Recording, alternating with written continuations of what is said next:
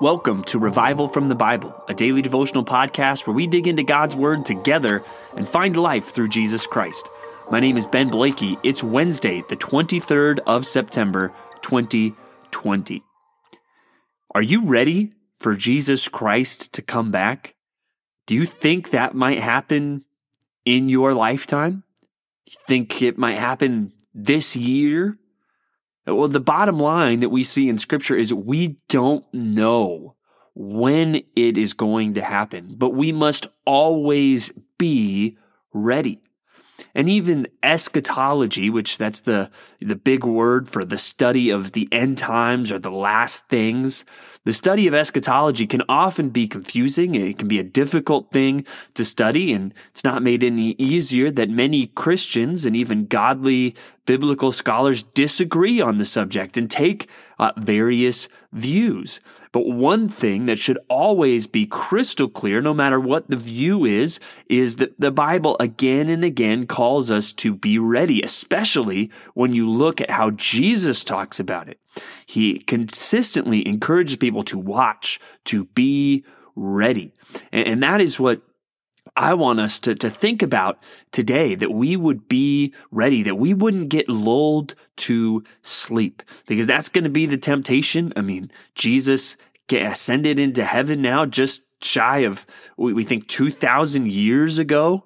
And however long you have been alive, you know, the world kind of keeps moving on. I mean, this year's maybe the craziest thing you've ever experienced, but, you know, life keeps happening, and the rhythms of life and the cycles of life are there, and they're normal. But what should we think about? We need to make sure that we don't get lulled to sleep by those things. And Jesus has been talking about eschatology, but he wraps it up today in Luke 21:34-38. Luke 21:34-38. And Jesus says, "But watch yourselves, lest your hearts be weighed down with dissipation and drunkenness and cares of this life, and that day come upon you suddenly like a trap. For it will come upon all who dwell on the face of the whole earth. But stay awake at all times, praying that you may have strength to escape all the things that are going to take place and to stand before the Son of Man." That we are meant to stay awake at all times. And now that's a difficult thing to think about, because it's a constant state of readiness, but at the same time, we don't know when it's going to happen. So we can't wake up every day just planning, well, Jesus is going to come back today. There's not just a sense of being ready, but a sense of waiting and maintaining that we should live our lives ready and waiting for Christ to return. But that's difficult to do, and because we do have things we have to do in this world. It would be foolish if you decided, I'm not going to save any money to pay my rent or my mortgage next month because Jesus is coming back. No, that the Bible never calls us to think that way. I remember even once being challenged. I was a young intern at a church, and I was there with a couple of the other interns, and we were going through something in the Bible with one of the pastors who was trying to invest in us, and we were talking about the return of Christ, and one of the interns said, well, yeah, if I knew Jesus was coming back tomorrow, I'd be down on the street corner with a sign trying to tell everybody. And the pastor kind of challenged him and said, really? Really? That's what we would do? To challenge, if we really think Jesus is coming back, what about the things we should always be doing as a church? And shouldn't we be living every day like we're getting ready for Jesus to come back? And wouldn't Jesus want to find us being faithful at our jobs and in our homes and all of these things? So there is this tension that we have responsibilities in life to fulfill that we can't just neglect because, well, Jesus is coming back today. We don't know.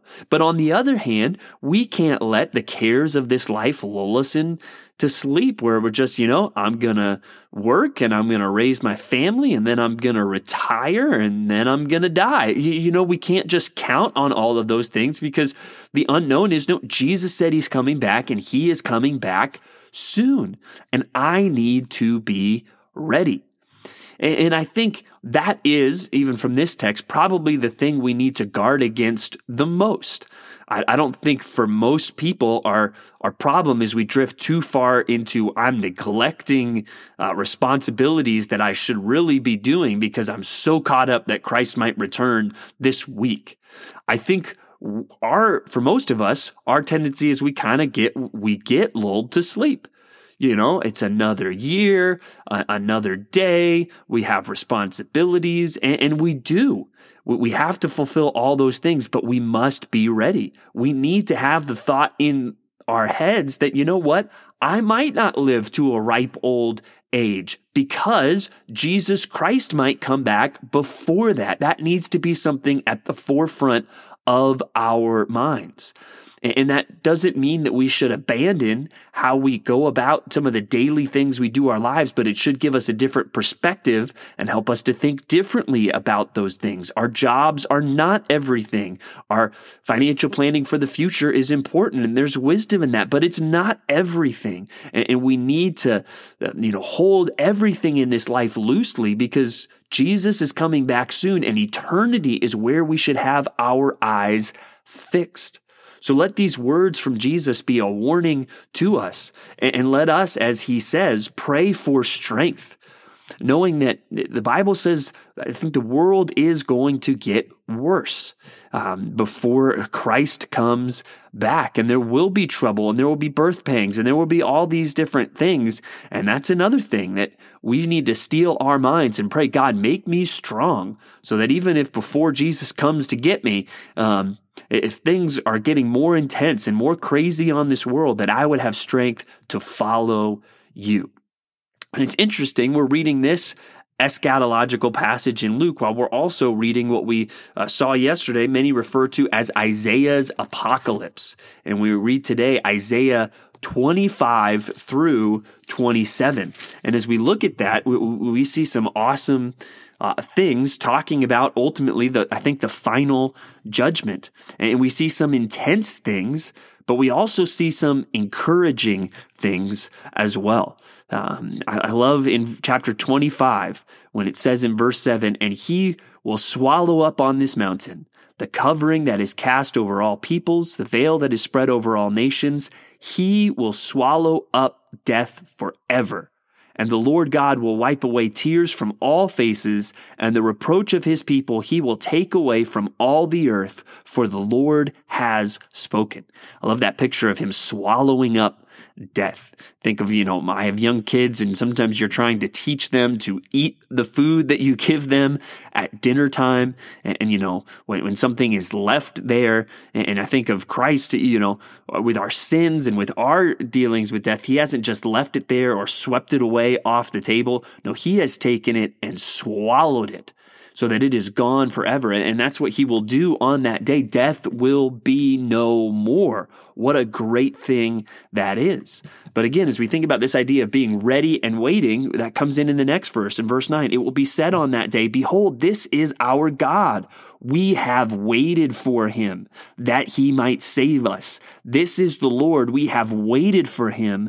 Let us be glad and rejoice in his salvation. So we see there's a sense of we're waiting on God, and we look at things that are problems in our lives and problems in the world, and we wait knowing that God will come and fix those. And certainly we see this beautiful picture of salvation and goodness there. We also see a lot of judgment in this passage. At the end of chapter 25, he's talking about, the wicked and how they're going to be swimming in a dung heap. He's talking about like literally spreading out their arms like a swimmer. Think of somebody, in a big pile of manure trying to, do the freestyle stroke, that you would see swimmers doing. I mean, it's an intense picture of judgment as well, that the salvation of God's people will come against the backdrop, against God's judgment, against the wicked and the wickedness that is in the world. But again, we need to look to him, and as we are constantly ready, also to be waiting for him. And that'll lead to some good things. Look at chapter 26,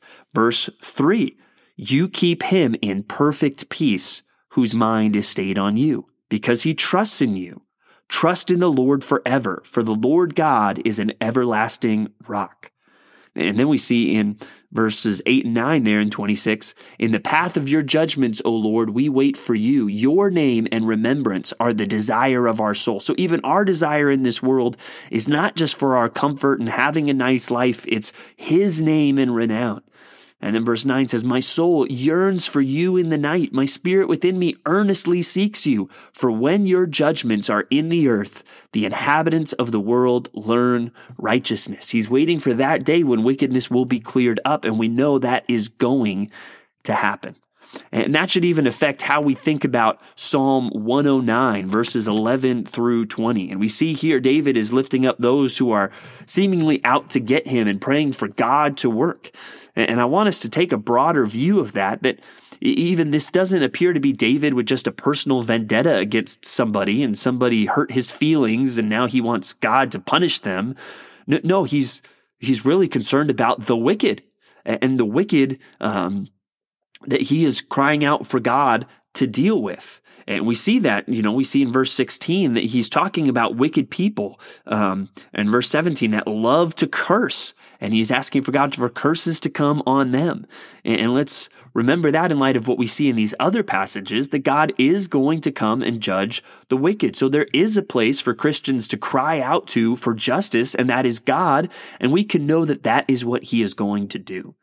And as we think about all these things and being constantly ready and waiting for Christ to come back and being patient as we wait for him to, we're also encouraged by the end of Hebrews chapter 6, where we look at verses 13 through 20 today. And we see in Hebrews chapter 6, verses 13 through 20. Again, yesterday was a serious, sobering passage with a warning. Well, today, again, he's trying to encourage them.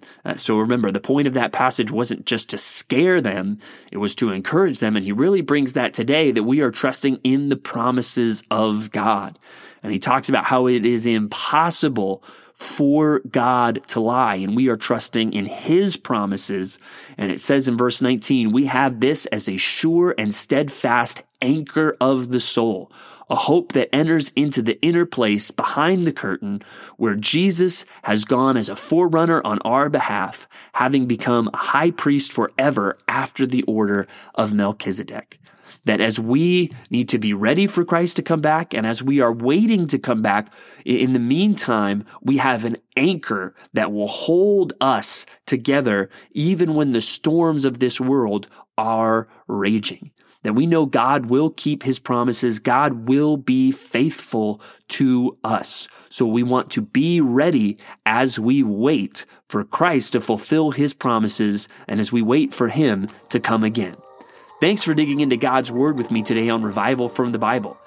For more resources, check out revivalfromthebible.com. To learn more about Compass Bible Church Treasure Valley, go to compassbible.tv. The grace of our Lord Jesus Christ be with you.